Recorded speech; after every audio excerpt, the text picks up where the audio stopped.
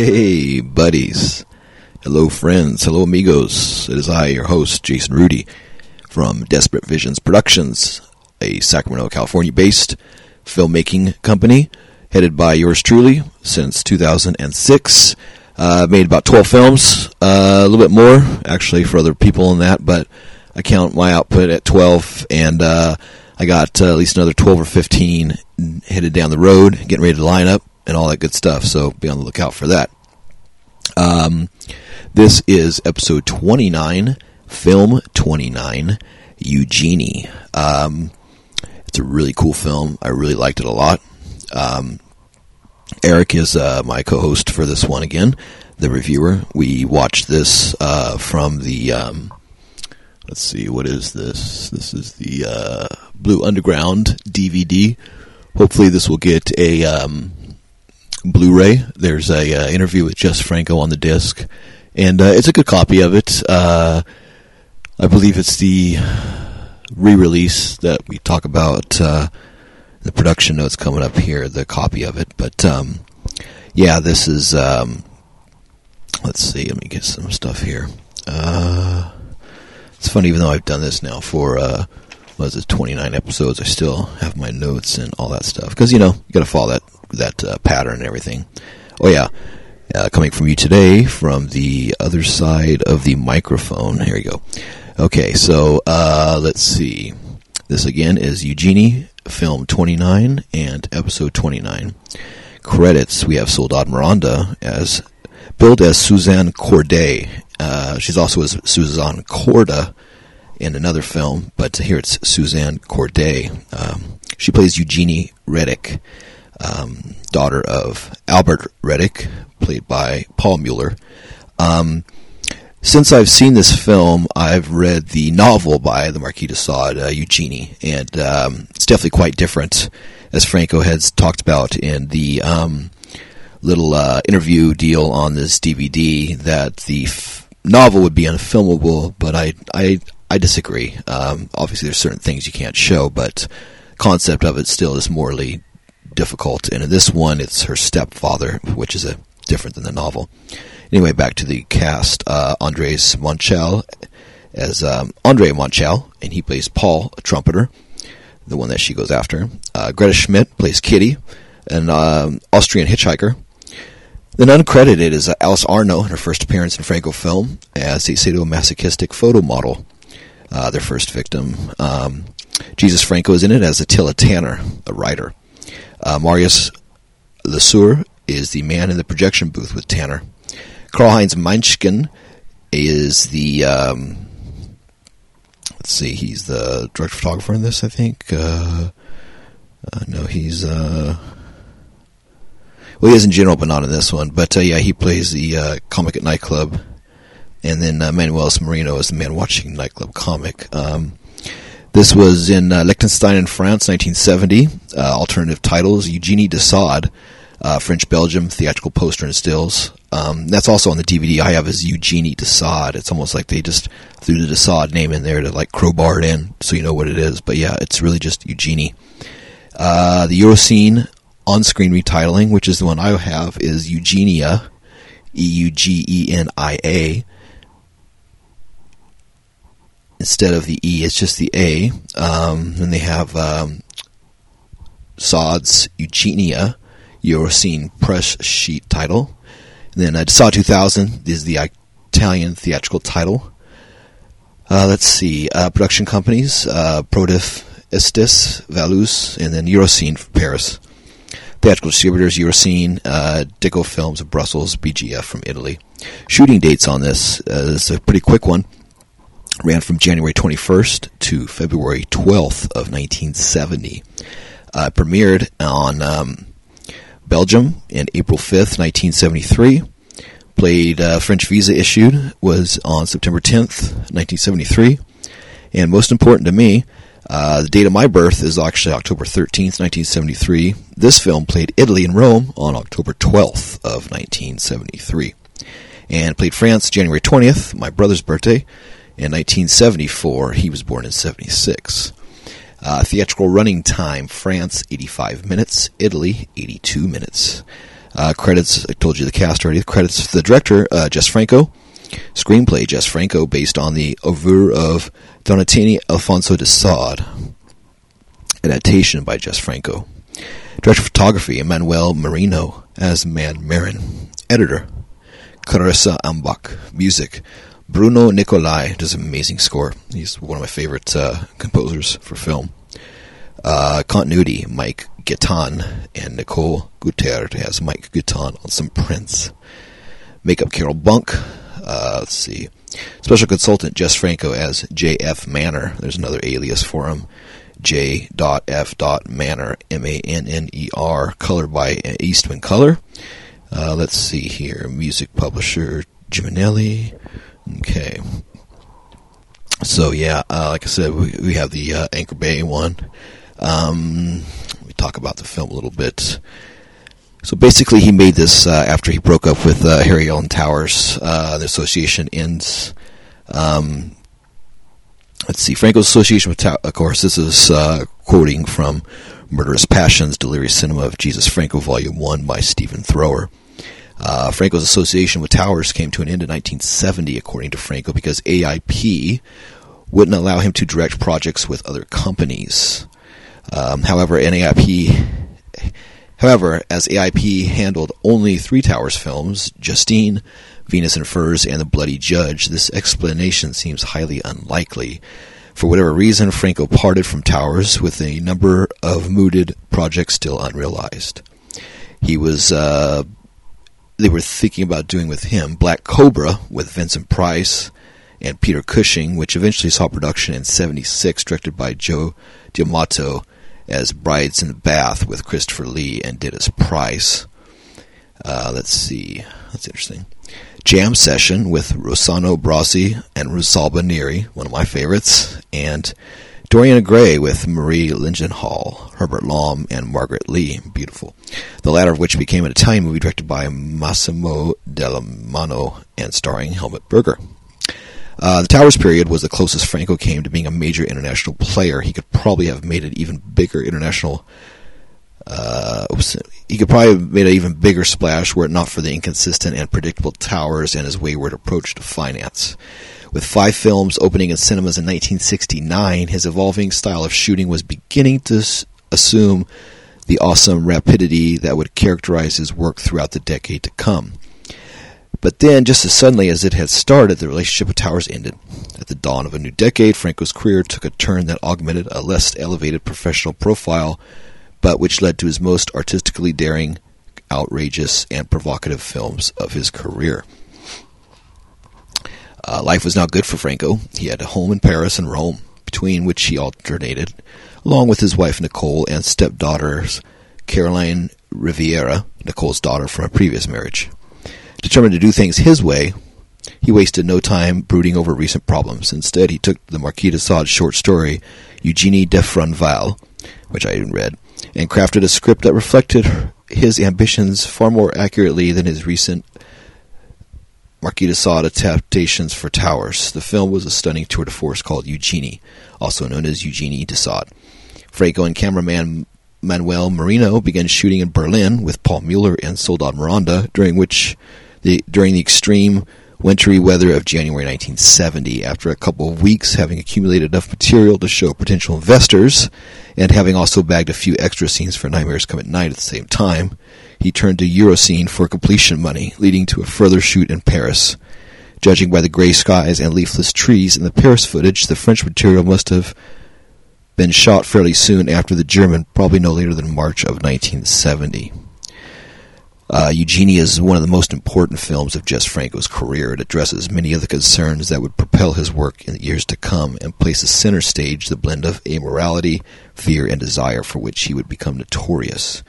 Opening with a stunning scene depicting the 2 lead characters filming a snuff sex movie in an anonymous bedroom, this is Franco Unchained, taking his love of the de Sade way beyond the Harry Ellen Towers productions in a different level entirely. Throwing open the door to his most twisted fantasies, Eugenie is the utmost vindication of his decision to go it alone, leaving behind the safe harbor of Towers' B-movie empire and setting sail for a dark continent far more personal and challenging. So yeah, this film basically starts with it's It's like a fake snuff film, or not fake, it's supposed to be a snuff film that Eugenie and her dad, her stepfather, are filming of a woman that they pick up, a blonde, and they kill, before the footage, and Franco is the writer watching the footage. There's another person involved in the dance of death. Intercut with the unfolding scene is a man watching the footage, which is being projected in a private viewing theater as the woman dies, so Eugenie's credit sequence ends. The man waves a hand at the projectionist to switch off the film. The fellow watching a snuff movie for reasons we don't yet understand is played by Jess Franco himself. Audiences at the time were unlikely to realize that the lank-haired, bespectacled figure was actually the director of Eugenie, but nonetheless, nowadays we do know, and though it may play like a private joke, it's a joke which resonates rather as the home movies watched by the psychotic central character in Michael Powell's Peeping Tom take on an extra level of irony when we learn that Powell himself chose to play the cruel father in the Super 8 footage. Franco's role in Eugenie is the most fascinating of his many acting parts, with only Mathis Vogel in Exorcism, the sadist of Notre Dame, coming close. It's an extraordinarily frank admission of his own relationship to his fiction, as well as a provocation to our own. Franco is watching footage that he himself shot while playing a man watching real-life murder with a moral fascination. The character doesn't flinch, but he doesn't cry out. He shows no sign of outrage or nausea. He simply smokes a cigarette, watches the footage, then departs. Refracted light from the projector sunbursts around him, and we wonder if maybe he's just the director of a horror picture reviewing the day's material, or perhaps he was the cameraman all along. After all, we don't entirely see Mueller when his hands over the camera to Miranda. She just disappears from view behind it while Mueller appears a second or two later. Copious shadows fall upon the bodies in the brightly lit hotel room, so there could be a fourth player in the room. This, of course, is the truth of the matter speaking. Franco is indeed actually handling the camera and casting a shadow, even though in the narrative it turns out to be that Miranda and Mueller filmed the killing. The opening few minutes refuse to answer our question and leave open a multitude of possibilities. As the murder footage ends, another man enters the viewing theater and informs the watcher that she is awake and can receive viewers. It generally becomes clear that we've just been watching. It is, in diegetic terms, snuff footage filmed by a young woman called Eugenie and her father, Albert Raddick, who have murdered an innocent woman for kicks. Franco plays a character called Attila Tanner, a writer and intellectual obsessed with the couple who's been studying the film for his own reasons, having presumably been granted access by the police. However, in order to fully understand all this, we must watch another hour of the movie. That is what makes the opening sequence so daring, and Eugenie Franco sets out to disquiet us with what we've seen, and gradually does he elucidate his position regarding the morality, not only of screen violence, but the real-life act upon which it feeds. There could be no shrinking from the implications. Franco is a scholar of the Marquis de Sade, and the seedy, nasty sex, vicious antics of his characters stand for more than just fleeting titillation. It's the self-awareness and reflectiveness that separates him from other filmmakers of his generation, such as Joe D'Amato, who plowed a similar furrow at times, but lacked a self-conscious, amoral philosophy. A sadistic murderess entwined in a passionate... Okay, so here's basically what kind of Franco talks about the third act of the film, because it turns from basically Soldat and him being into the building and the killing, and then her switching to falling in love with the guy at the end. He says, the story never quite manages to get inside the conflict between Eugenie's immorality and her sudden bout of consciousness. The only explanation that fits the facts is that she's been weak all along, allowing her father to exert complete control over her views and actions. I find this interpretation of Eugenie's character unsatisfying. Franco claims in the DVD interview that he likes creating multifaceted or at least two-sided characters, but the connective tissues that could sell this Janus-faced ending is absent. I simply don't believe in this version of Eugenie, a sadistic murderess entwined in a passionate love affair with her equally murderous father, suddenly falling like a bobblehead schoolgirl for the first good-looking young dope she meets. This transition is simply not sold to us. Where in the psychology, Jess? When interviewed, Franco said that the distributors thought the film was too dark, too perverse, and so it sat on the shelf unreleased for several years. It eventually scored a Parisian release in 1974. This still doesn't explain why the ending is so is such a total volte-face. I regard it as a simple flaw in the writing. We need to know more about Eugenie's inner life in order to believe this disavowal of her father and all he stands for. Her love affair with Paul destroys the purity of the Raddick's incestuous bonds, leading to murder, vengeance with a pair of scissors, and suicide. Eugenie, we are led to believe, has come to her senses through the love of a good man. The wickedness, the immorality, the will to destroy, the commitment to libertinage at all costs disperses like sea mist, and so the film, in its own peculiar way, becomes a cautionary tale of corruption and redemption, with a totally conventional moral ischemia. No one is beyond love and redemption, says the trailer, adroitly picking up on the theme. An evil, selfish father corrupts his innocent daughter, a fate from which she is eventually saved by the love of a decent man, self-pitying and humorless, but decent. Surely this is not what Franco wished to convey. The Sadian elements are so committed, so fully integrated in the rest of the story that the finale feels unnatural and insincere. A more fitting end would see Eugene kill her too controlling father during sex, realizing that the true libertine must work alone and set her own agenda. Eugenie, therefore, is a flawed Franco film, but in this case it's also so close to greatness that it's agony to see it fall apart in the last 5 minutes. Imagine if Eugenie decided to destroy Paul, not because her father told her to, but because she genuinely found him pathetic and stupid. Imagine if she then realized her own father's instructions were surplus to requirement, that the student had no further need of the teacher and so killed him too. Truly, Eugenie would be a black masterpiece. Perhaps the producers flatly refused to release a film with a down ending in which wickedness goes unpunished, or worse yet, is celebrated. Whatever, it's a fluffed ending. The rest of the stage and disturbing film, however, echoes through one's mind long afterwards. Eugenie is unlike any previous Franco film. Its minimalism, its purity of purpose, its darkness and perversity strip away the trappings of horror, the lushness of Euro erotica, and the pretensions of art cinema, leaving only the core of his sensibility. It's a film of the 1970s, whereas even the best of Franco's 1960s films were somehow wedded to the demands of an older kind of cinema. Till now, Jess Franco had been testing his mettle against the various genres he loved as a boy, learning how to make movies commercially, swiftly, and imaginatively. With Eugenie, however, a change occurs. The break with the past will not be a clean one. There were still a few stragglers and exceptions to come, especially in 1970 and 71.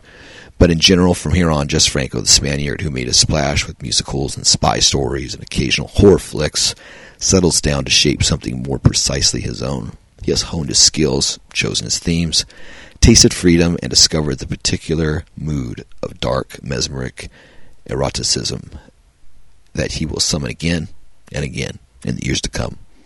In the 1960s, Franco learned how to make movies. In Eugenie, he learns how to make Jess Franco films. Franco on screen. Franco's role is dealt with in detail above.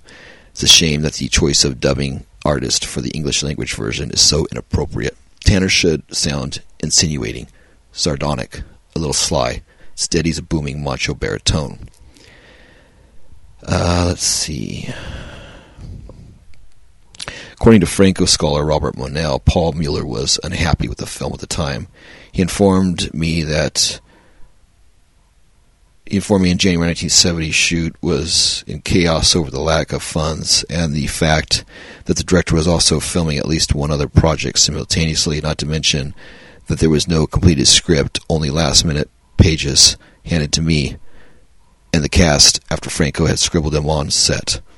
Alice Arno makes her first of many appearances for Franco here. She would become an essential member of the Franco repertory cast during the quick-fire productions of 1973.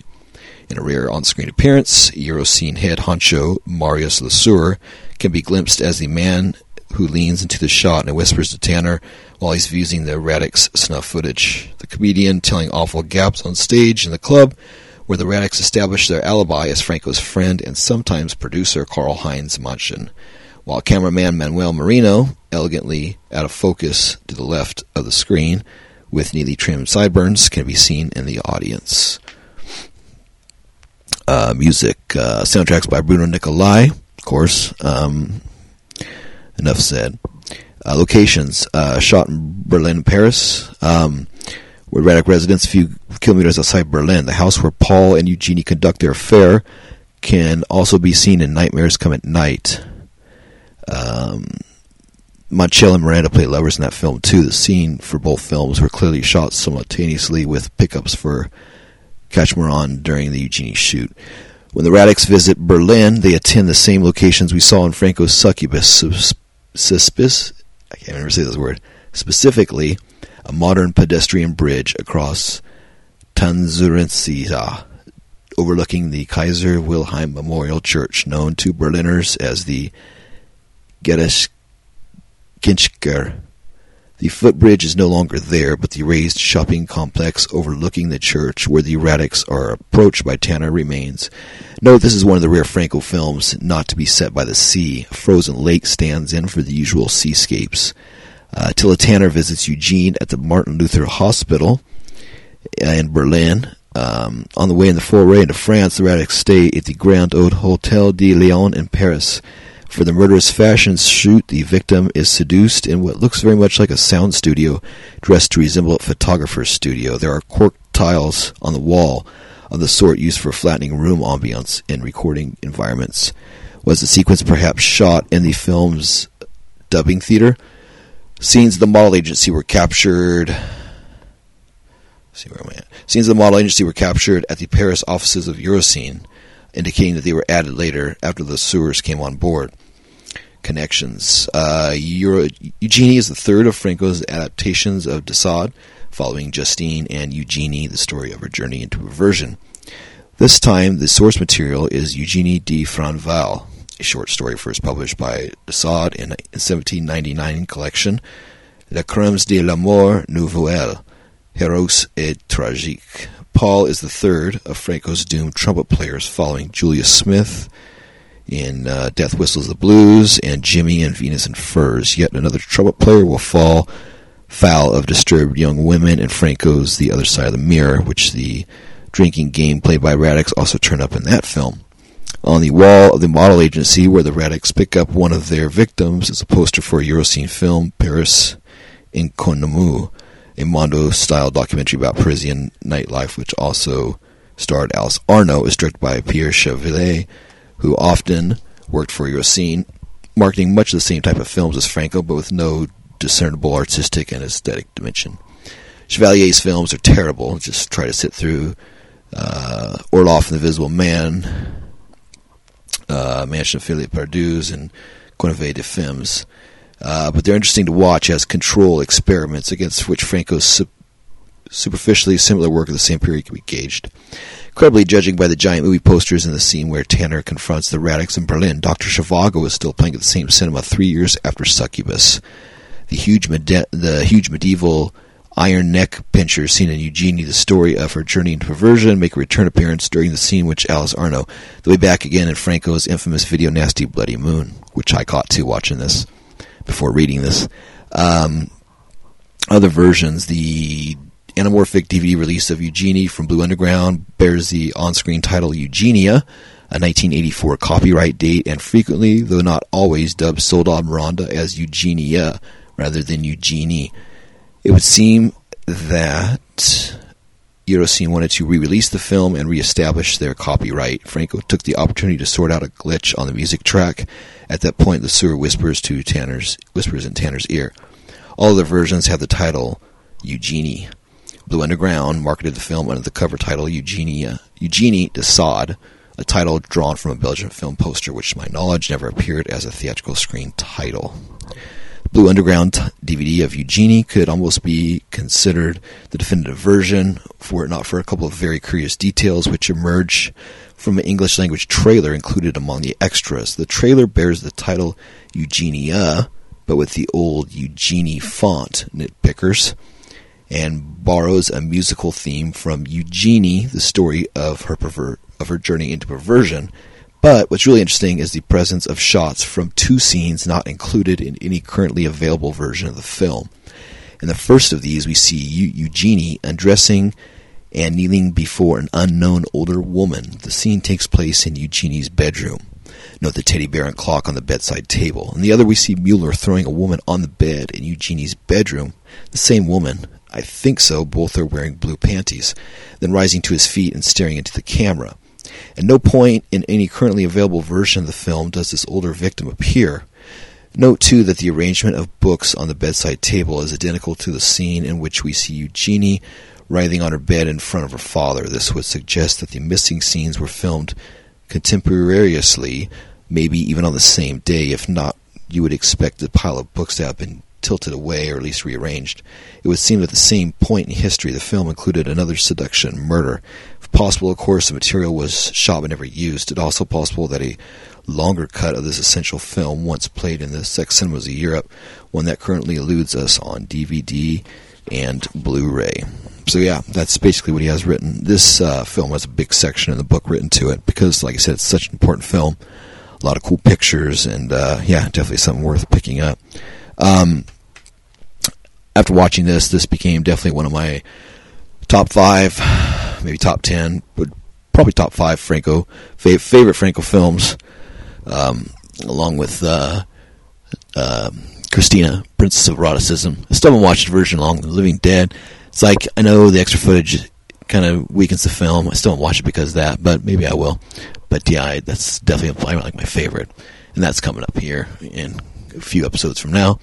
And, of course, She Killed in Ecstasy, and this, and a few others. But, yeah, we'll see. And those are the ones I've seen, you know. I mean, this is, what is this now? Episode 29. So I've probably seen like 45 Franco films out of the 174, 180, whatever. So, yeah, something like that. So, but yeah, I'm looking forward to the ride ahead. So, this is a great film, Eugenie. Check it out. We'll play the trailer after this, and then we will have the review with Eric and myself reviewing the deal. Look for us on Facebook at Franco Observer Podcast. Find us on Instagram at Franco Observer Podcast. You can send any email, any questions you have, any correspondence, any suggestions, blah, blah, blah, at Franco Observer Podcast at yahoo.com.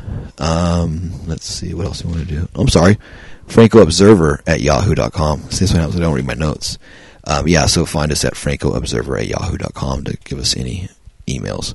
Also, please download the episode. Increases the numbers, audience, and rate and share on your favorite listening platform. We're on many platforms now. Keep adding more and more. It might be added to Amazon Music or Amazon Podcasts by now too. I know like Stitcher we're on, and Apple Podcast, and just like tons of more. It's a lot of them that I don't really follow, but when I launch this, I try to gauge as many different platforms worldwide so more people can find us in that, because definitely I know people get in their platforms they like, and it's easier to put your stuff in their platforms compared to making people search for things. So with this podcast, I wanted to make it easy for people to add and to please subscribe. We got a few subscribers now. We know the podcast launches every Wednesday morning, West Coast time, 1 a.m., but East Coast time will be like 4 a.m., so you know every Wednesday morning when you get up, you have a Franco Observer podcast. And then, of course, we will have additional one a month on holidays or on special days, like the last one on the passing of Jess Franco. They commemorate that. Say April 2nd episode was an extra one, episode 28, so we knocked that out. But yeah, so anyway, subscribe to us. Check us out. Rate, subscribe, tell your friends. Let's get more listeners. We have good numbers. It's pretty steady. We want to keep adding people, so definitely we need new listeners. So tell everybody you know that likes Franco about this podcast. I'm going to be here for a while. Like I said, I recently quit my job to get back to making films again, and I'll be doing more of the podcasts and also adding a new podcast about my projects, and also interviews with other guests and talking other films, talking to other filmmakers about their films, and other stuff that I'm going to be discussing. So anyway, thank you all, and Eugenie rocks. Check it out. Adios.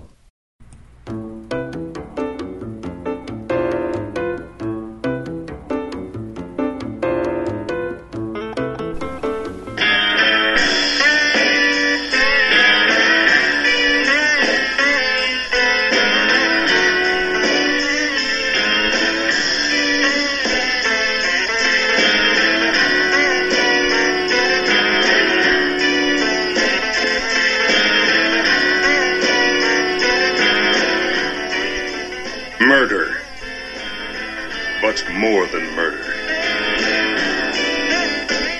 Incest, but more than incest. Eugenia is trapped in both. Or is she trapped?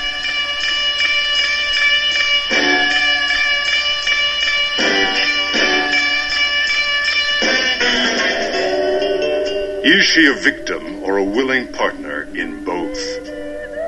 Her father, a famous writer in a tortured mind, wants her total submission, not only of body but of spirit and soul. Based on the Marquis de Sade, freely adapted to our times. Perverse love of a father for his daughter, or is she his daughter, leads to all kinds of debauchery through his masterful use of psychology, which reaches deep into the dark recesses of the mind. Submission. Submission to the point of transgressing every rule, every taboo.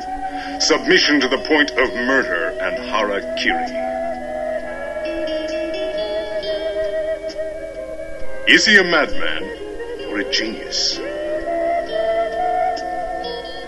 Eugenia, a psychological thriller that ranges all the way from shrewd insight into warped minds to eroticism and sadism and sudden death.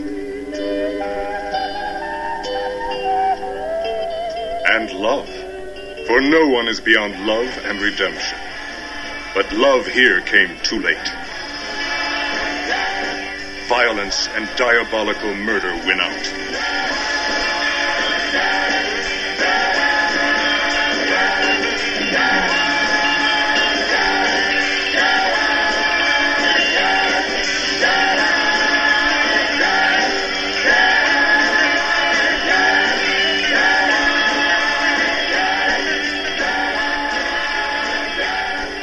Coming soon to a theater near you.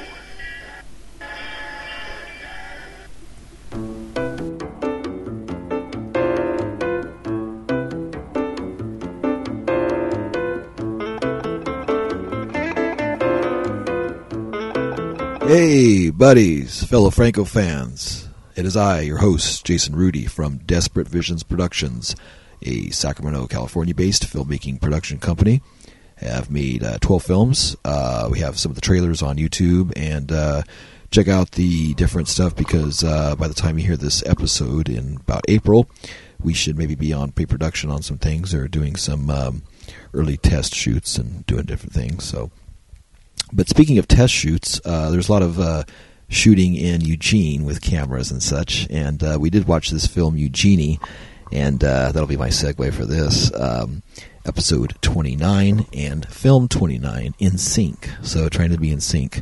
And speaking of in sync, we have a guest that used to be in the band In Sync, Mr. Eric Whitwell. Bye. So yeah. So this is Eugenie, made in 1970, and I will read the synopsis. And there is quite a synopsis on this. Eugenie lives in a beautiful house near Berlin with her father, Albert Radek, a writer specializing in the study of erotic literature. Every day, she grows closer to her father and more interested in his work. One day, reading a book in his library, she discovers that her father's true passion arises from a combination of sadism and sexuality. Radek, far from angry at Eugenie's snooping, begins to tutor his daughter in the philosophy of libertinage. The two become lovers, obsessed with murder, sadism, rape, and cruelty. They decide to commit a perfect, motiveless crime. With an alibi artfully arranged, the Radeks travel to Brussels. Posing as amateur photographers, they murder a beautiful model. Everything goes as planned. Everything goes to plan. That's interesting.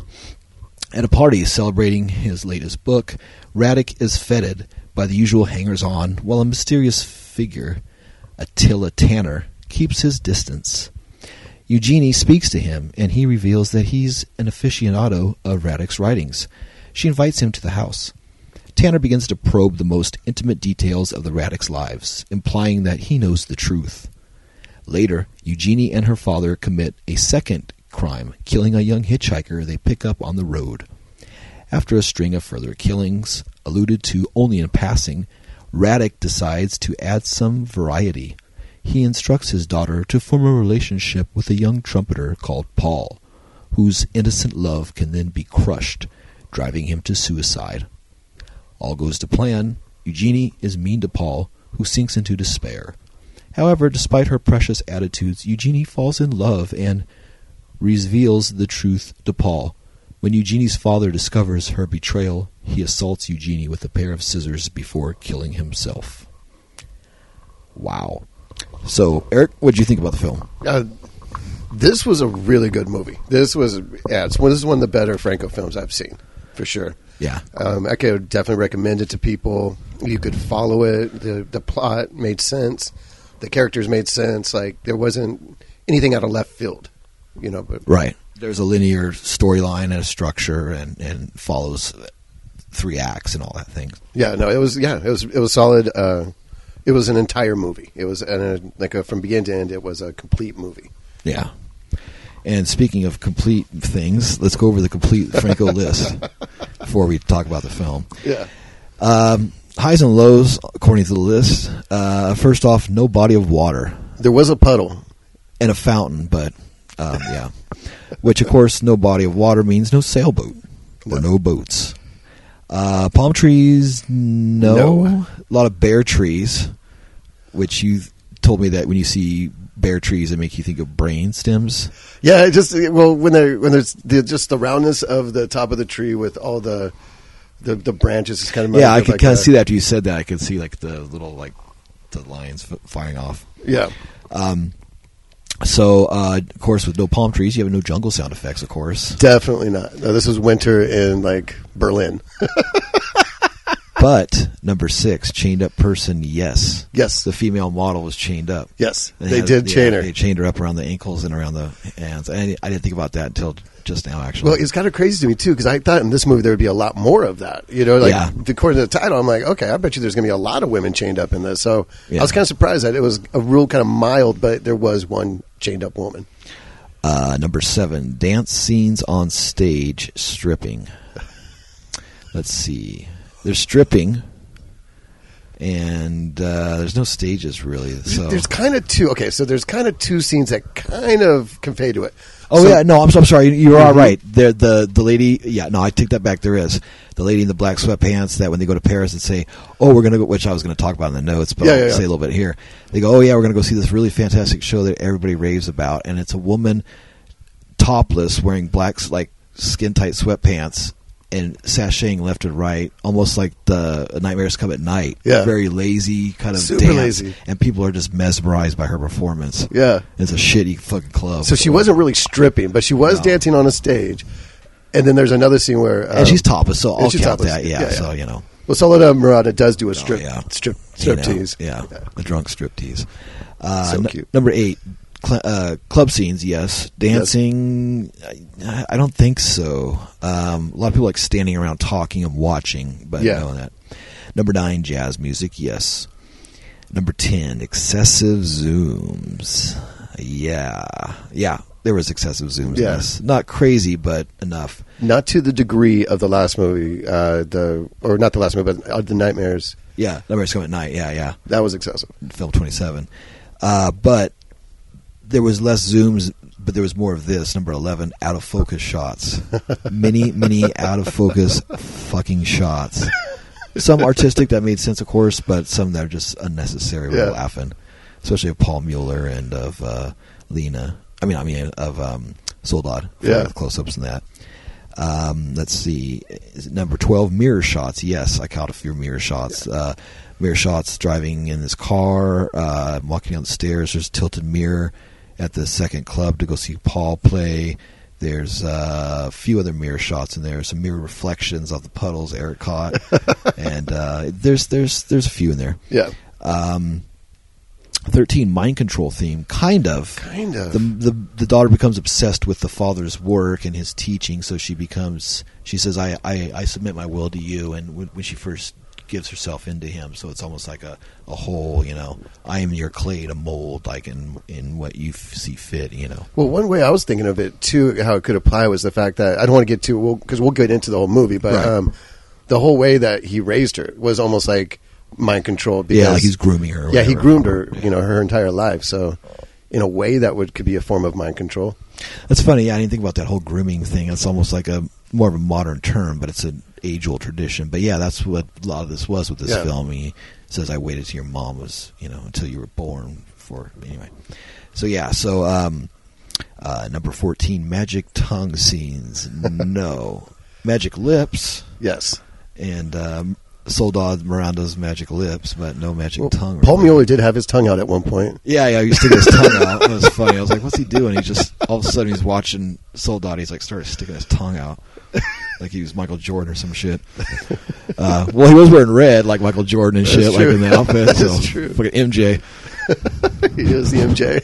He's a PM, not MJ. Let's see. What we got here? Number 15, red light. Yes, red lights and orange lights. Yeah. Actually, I caught. They're really cool orange light shots too. But yeah, definitely red light shots in the club. Yeah. And of course, 16 we're taking off because it's not a Dietrich thing, so that's going to be kind of moved off the list from now. Sheepskin, masturbate with C item, nothing like that. Number 17, mad scientist. Not really. No. I can't say that. 18 fish tank shots. None. No, I didn't catch any of that. 19 talking parrot. No. And finally, number 20, end credits. Yes or no? Yes. It said the end. It said the end with Jess Franco's face, almost like a fuck you. Here's my face, and it says the end, bitch. So I didn't say that, but yeah. So let's see what we want to talk about on here. Let me do. We did that. Okay, so what's some of your early? What's one of the first things you thought when you first started watching this? Wow, well, that much, huh? Yeah. It's Soledad Miranda is beautiful, so beautiful, and there was a lot of really cool scenes where she's sitting down. She had one way she was sitting the whole time with her legs up. Yeah, and, just the colors. She was hugging her knees, basically, really tight to her chest, which was almost like her body language of she's so controlled and so walled off, and she's so holding herself in, almost like she's holding back this wave that's going to burst, Yeah, and also like it gave her this look of like this youthful innocence, and also it's just so there's a lot of really beautiful shots, but I dug the plot. Like I really dug the plot to it. Yeah, this has been one of the more movie of his thing compared to especially the Dietrich stuff and like some of the more experimental things. It's a little less movie and more just watching it, and it's just the Jess Franco experience. This is actually a fucking real film, They shot this like January 21st to February 12th of 1970. That's interesting. Oh shit. Wow, dude. Okay, so my birthday is October 13th, 1973. This played in Italy October 12th, 1973. Oh my gosh. Cool. That's pretty fucking cool. That's awesome. The next day out comes Jason. Yeah, exactly. So yeah, it actually premiered, they got the French visa on September 10th, 70. So I'll start from the beginning. Shooting dates, January 21st to February 12th, 1970. Played Brussels, Belgium, April 5th, 1973.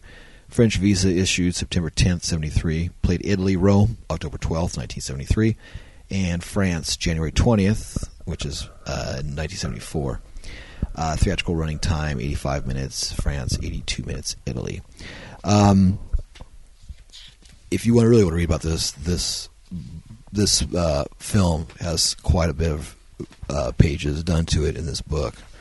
Of all the reviews that I've read, this has got a lot of words. Eugenie is unlike any previous Franco film. Its minimalism, its purity of purpose, its darkness and perversity strip away the trappings of horror, the lushness of Euro erotica, and the pretensions of art cinema, leaving only the core of his sensibility. It's a film of the 1970s, whereas even the best of Franco's 1960s films were somehow wedded to his demands of an older kind of cinema. Until now, Jess Franco had been testing his mettle against the various genres he loved as a boy, learning how to make movies commercially, swiftly, and imaginatively, With Eugenie, however, a change occurs. The break with the past will not be a clean one. There are still a few stragglers and exceptions to come, especially in 1970 and 71. But in general, from here on, Jess Franco, the Spaniard who made a splash with musicals and spy stories and occasional horror films, settles down to shape something more precisely his own. He has honed his skills, chosen his theme, tasted freedom, and discovered the particular mood of dark, mesmeric eroticism that he would summon again and again in the years to come. In the 1960s, Franco learned how to make movies. In Eugenia, he learns how to make Jess Franco films. That's very, very fitting. That's pretty cool. Yeah. Franco on screen. Franco's role is dealt with the details above. It's a shame that the choice of dubbing artist for the English language version is so inappropriate.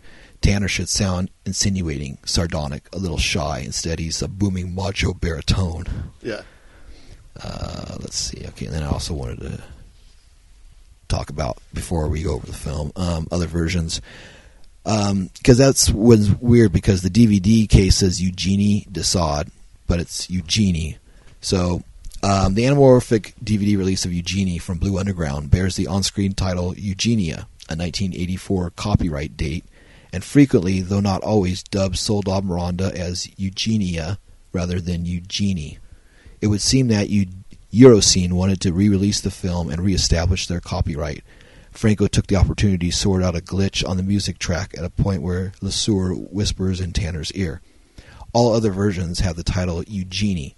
Blue Underground marketed the film under the cover title Eugenie Desaad, a title drawn from a Belgian film poster, which to my knowledge has never appeared as a theatrical screen title.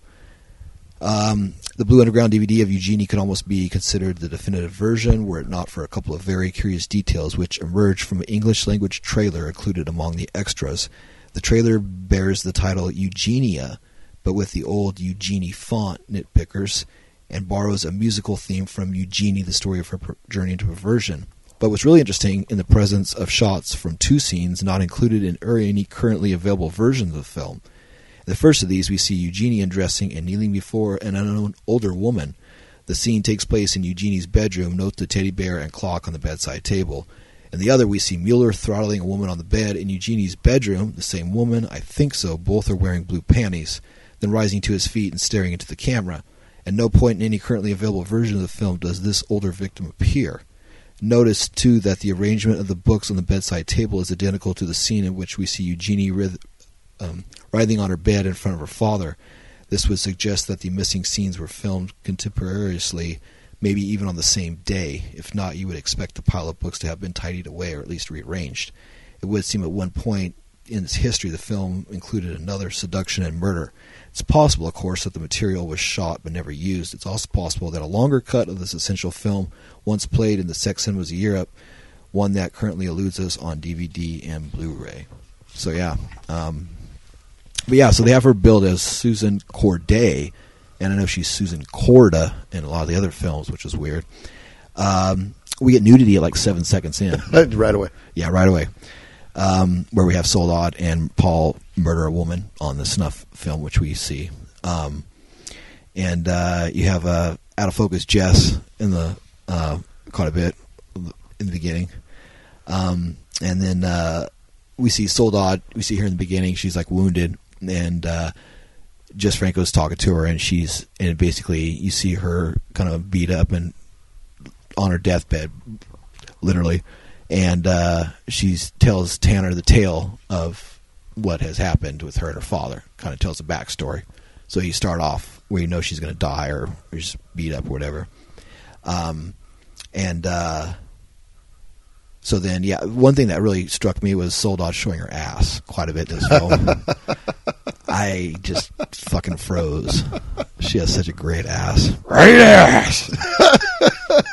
Yeah, she does. Yeah, it's amazing. It's phenomenal. Yeah, and Stellan Eric too is one thing that's so beautiful about her is like she's one of the women that like you see her nude is one thing, you see her dressed and all these different dresses and stuff. She's just so goddamn beautiful that like when she puts on different clothes, it's just amazing to watch. Just everything about her, you know, just such style and just so beautiful. It's funny. Well, one thing I was laughing too, like I said before, they said the show tonight, the best in Paris, and it's that slow dancer in fucking black sweatpants. You know, yeah, that wasn't really, you know. And Jess Franco in the film, Attila Tanner, he's quite a snappy dresser. He wears like a red shirt and then an orange shirt and fucking cool, like fucking scarves and jackets, and and it's funny too. Paul Mueller's the writer, and they talk about him writing the Necronomicon, so that's interesting. A little H.P. Lovecraft little nod there. But let's see. So first, well, actually, the first murder is the actual snuff film. The snuff film. Yeah. That's even though not chronologically, but in the film, right? Because I think that was but that's interesting because in the beginning we see Jess Franco, and he's basically watching Paul Mueller murder a woman with Soledad, right? Yeah, he's watching the snuff film. Yes, he's watching the snuff film, and that's a victim, but that victim is not anyone that we see in the film. No. A couple that he goes. So I wonder where in the story that would take place, because in theory, if you watch the film, it kind of follows a story, and they don't talk about that kill in any other part of the film. Well, there was the alluding to where it mentioned that after they killed the first hitchhiker, that they went on and killed a few other hitchhikers. So they did mention that I must have missed that part. They did commit other murders, but they didn't show them. Yeah, so that must have been that. Okay, yeah. Okay, that makes sense. Because I just saw that. I was like, wait a minute, that doesn't make sense. Yeah, okay. Yeah. So like the first real murder that we see is of Alice Arno, and it's her first appearance in a Jess Franco film. She's went on to do quite a few Jess Franco films, and it's really cool. So basically, Paul Mueller and Soledad Miranda decide to plot this murder, where they first go to a club and they watch a stripper and a comedian and a bunch of other acts. So they basically let their faces be seen, and then they sneak away, change their outfits, and then jump on a plane or a train or somewhere to Brussels. Yeah. And to be a photographer, to go into a club where you can hire different models and do photo shoots with them, nude photo shoots with them, and whatever else you want to do, basically for a fee. So Paul Mueller comes dressed up in his snazzy red outfit with his glasses. Yeah, let's see, I got a picture here. Guy looks like a golfer. Yeah, he's got this cool fucking plaid cap and this red sunglasses, kind of like Bono. I think that's what you call him before, Bono. Like Bono in the picture. Yeah, the picture. And he's got the red turtleneck and the plaid scarf, and black driving gloves, and his cool camera. Soledad's got her red floppy hat and her big white rimmed sunglasses, her cool red cape, and almost like Batman and Robin. Yeah. I kind of dug, like, one thing I kind of enjoyed that I liked about it was like from just right before they committed the murder. Yeah.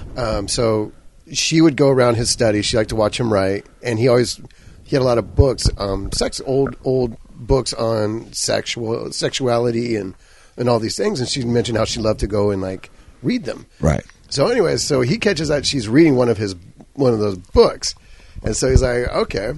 So she comes home one day, and he leaves a note with another book. And she starts to read the book, and the book is all about a girl having sex with her father. Like it's about like this father and this daughter having like this lustful relationship, and it's almost like in the letter he says like, I think you will enjoy this, and like it's just like, okay, planting the seeds.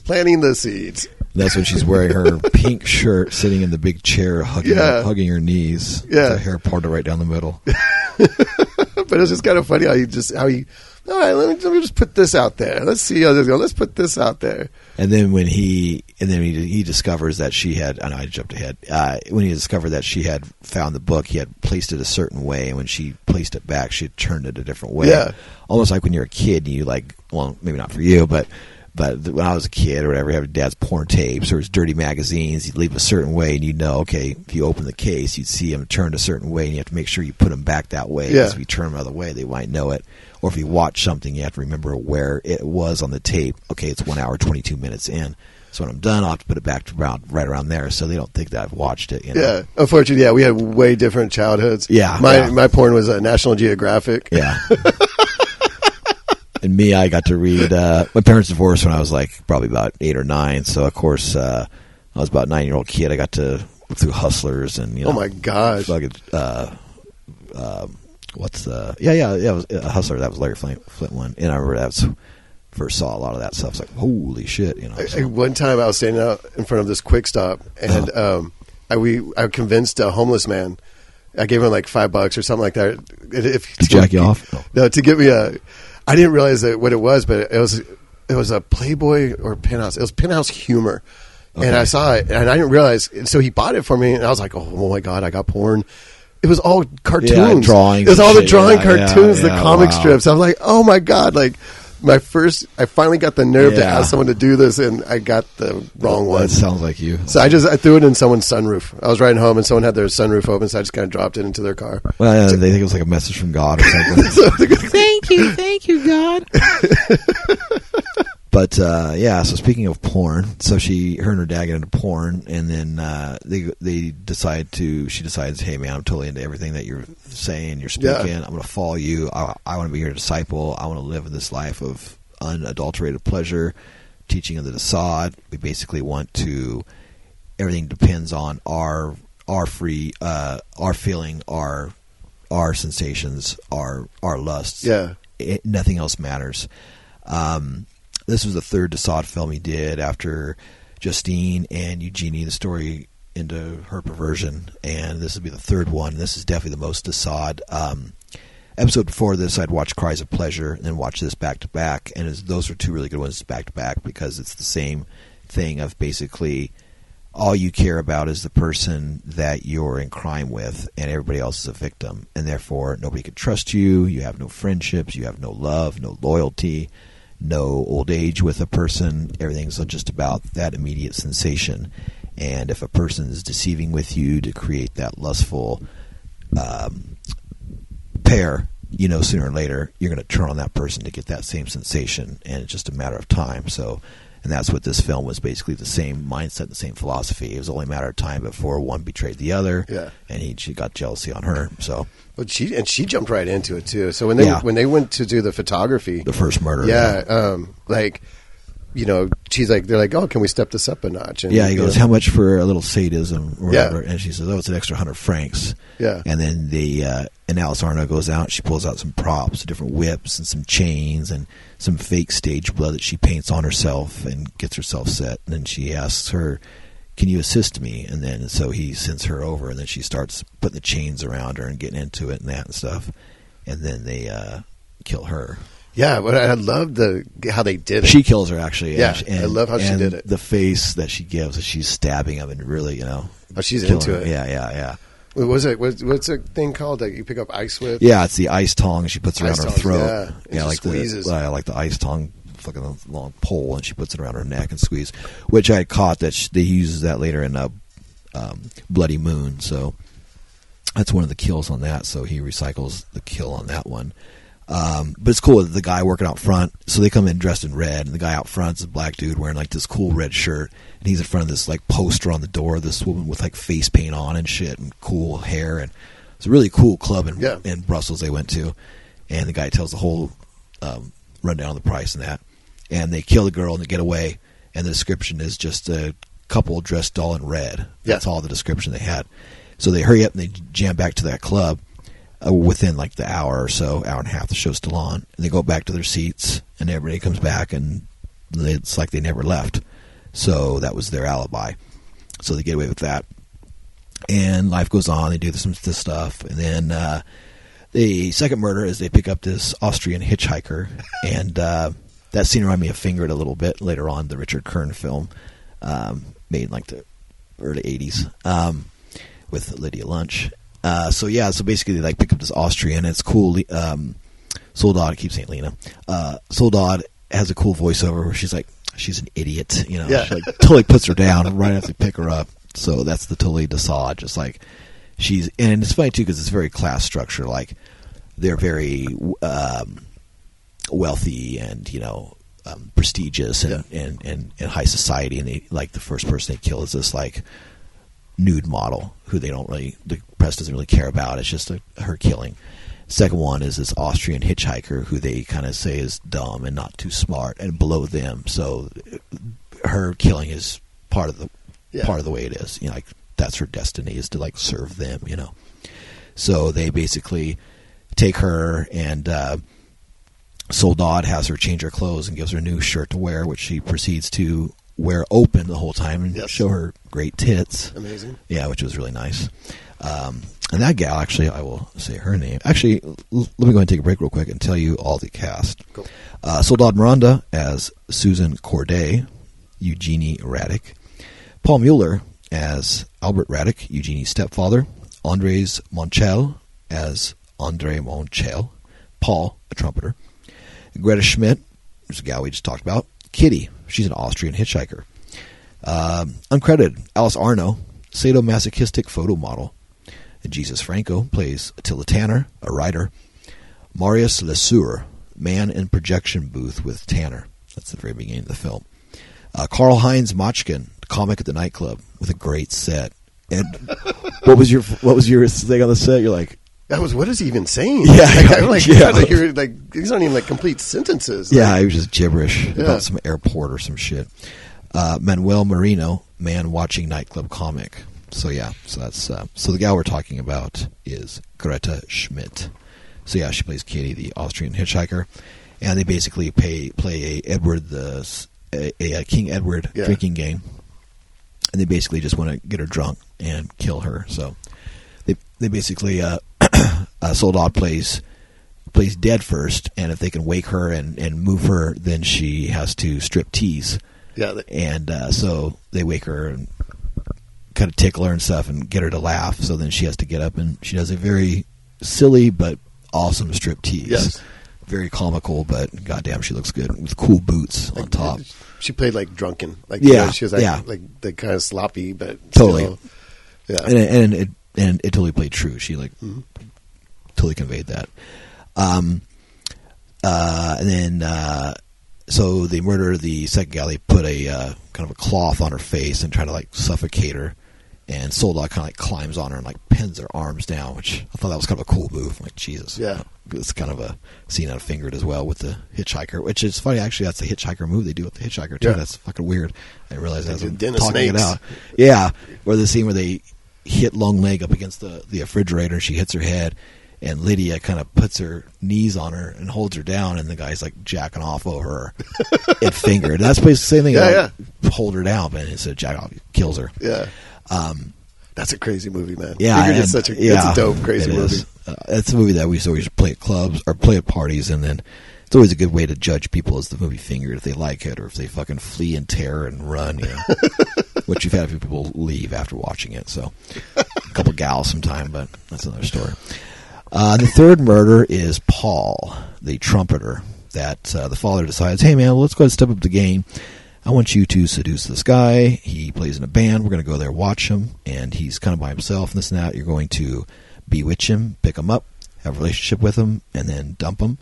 And after a while, come back to him again and build him back up and dump him again, and then he'll commit suicide and we'll watch.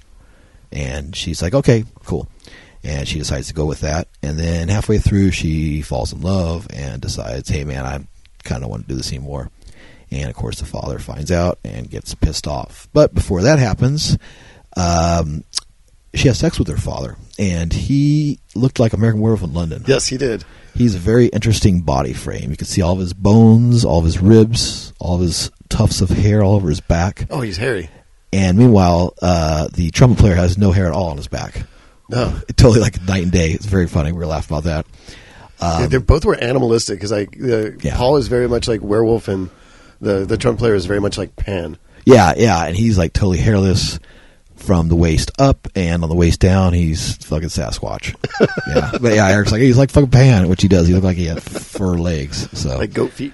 Yeah, yeah, and then so of course, see, it's funny too because I thought she was still working him when she said this and that, and the father comes in to kill him, but she actually did fall in love is from reading this, and then she actually did so. Because I was thinking she was still trying to pull the angle on him again, but she wasn't. But yeah, so but no, it's definitely like Stephen Thrower said, it's a huge turning point in Franco's career.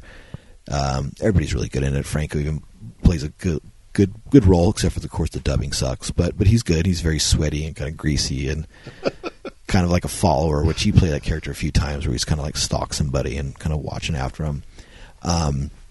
It was interesting, too, the scene with the model and the photographer. I kind of was thinking it was almost like Franco, where he's just like filming this hot chick. She's nude, and she's getting killed, and it's like S&M shit and stuff. And that was kind of funny. And has his faithful accomplice, beautiful young woman, that will do everything for his film, which was Soldad in this case, and then Lena later on. But yeah, so no, it was good. All the performance great. Paul Mueller was really fucking good. Really, he plays a lot of different roles, and in this he's really evil. Yeah, he definitely was evil. And there's a couple scenes where his face looked like Satan. I thought, and I had remarked that he would have played a really good devil, definitely more than Herbert Fox in Portuguese Nun.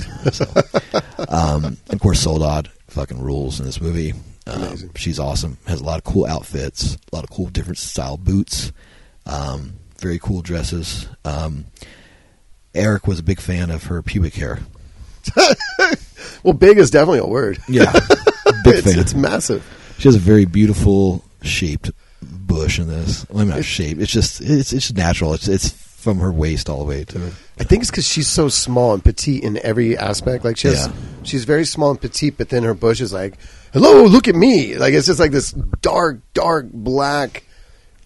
It's almost like the sheepskin rug, but it's just black. And it's got the cool devil curl to it too. It's just it's massive. The scenes of her watching the trouble player with the orange on her face when she was watching him and seducing him with holding the drink, that was really fucking cool. Oh, yeah. Those scenes are amazing.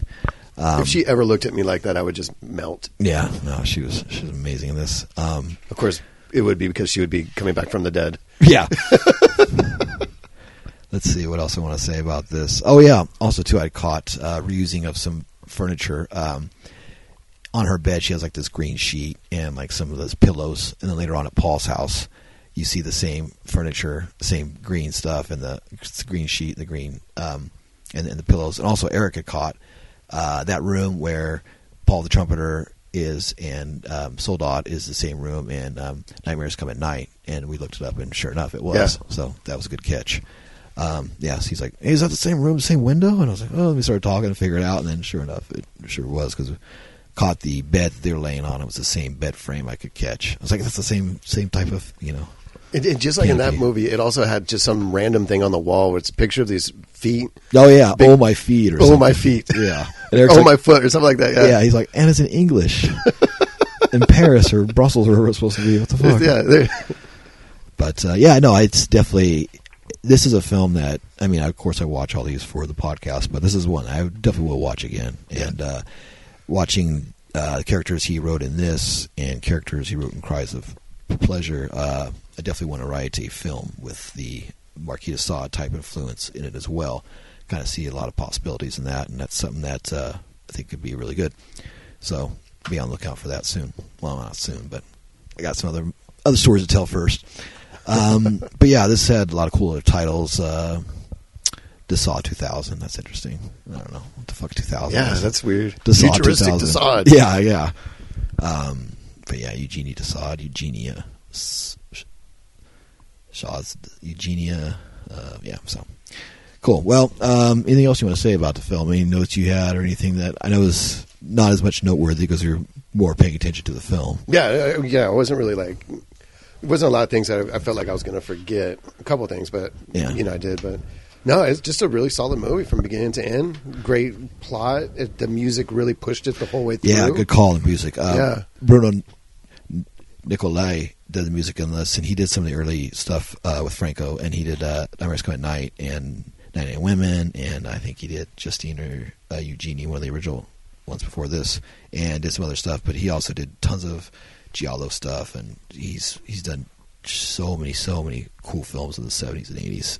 If you look him up, you'll see all the cool films that he has scored and done music for. But yeah, the music in this is so awesome. It really pushed through the whole, like anytime it wasn't music, you're like, okay, this is weird, like it's made it very powerful. But the trailer, though, I thought was a little bit more but of course it's a trailer, you're trying to sell the film, but the trailer was too explicit and too like, I think it tried to throw it, and it basically told the whole film in the trailer. Showed you all the footage, all the sex, all the. I mean, if you're watching this movie, it feels like it's wall to wall this way, and it's really not that way. No. It's more elegant, and it's definitely evil and sadistic, and it's got its stuff, but it's not a total fucking schlocky. Throw balls to the wall, everybody dies, shit goes down. It's not that way at all. Yeah. So, it's kind of interesting though that it did end with just a close up of Jess Franco's face, and just Yeah. at the end, like Yeah. not her dying on the bed or anything like that, which That's would true. have I made more didn't think about sense. that, yeah. You know, since she's kind of like the center of the movie, but it's all of a sudden just picture him, and you could see his eye frozen behind the glasses. Yeah. So it's a screenshot, whatever, and. But you know, in the end, though, it is fitting because, like he's writing, this is like the first Jess Franco film. Yeah. So Yeah. it's like, I mean, you know, of his style, of who he decides to be, and it's like so That's it's kinda cool, man. That's that cool to think about it like that, though. Yeah, so And that's the way you see it, you know. And you mentioned earlier too about like how he would sail from this to his. Yeah, I was maybe that's what laughing, sailboats sail. are now. Yeah. Maybe that's what the sailboats were. Yeah, I know. So there's always that theme you see all the time, but yeah, unfortunately, being in Brussels and France, there's no that. Oh yeah, speaking of filming, last thing, basically, I'll talk about this, of course, in the opening, but yeah, it's basically a lot of it shot in Berlin and Paris, and a few kilometers outside of Berlin. So yeah, that's where a lot of this was filmed. So check it out. Yeah, and of course, there's one thing I was mentioning. There's a cool cathedral scene, which I mentioned. Even if churches and cathedrals aren't used in the film, he always showcases them in a cool scene in the movie. And there were some cool ones with the old and the new of technology, which was kind of cool in the beginning. We see this cool camera shop next to the church, next to these other BMW or Mercedes or something buildings. Yeah, that was really cool. That was a really cool shot. I guess that was in Berlin as well. So yeah, so we watched the Blue Underground DVD. Hopefully they'll put this on Blu-ray soon. Blue Underground should put out a Blu-ray. They've been putting out other films of theirs, DVDs. They've been upgrading to Blu-rays recently, so hopefully this will be on their radar because this would be a good fit for Blu-ray. But yeah, this is Eugenie Desaad. Eugenie is the actual proper title, even though the fucking DVD says Desaad. It's just, I don't know, whatever. It's like they have to spoon feed. It's based on a Desaad mentality. It's like, okay. So Sell a couple extra units. yeah, exactly. Put Desaad the title, and that way it hits all the marks a little more evenly. All the perverts run out for it. Exactly. Easy. I'm joking. Easy. Hey, I'm with you. Exactly. I am one. Turn the mirror on yourself there, buddy. Oh, I don't know. I'm standing full out there. Man. Yeah. So, all right, man. Well, I think this is going to wrap up this part of the podcast. But yeah, check out Eugenie. I give it fucking thumbs up. I think it's fucking badass. I think you agree. Oh, yeah, absolutely. Yeah. Absolutely. Good. So, great movie. Great movie. Check it out. All right. All right, beautiful nights. Beautiful days.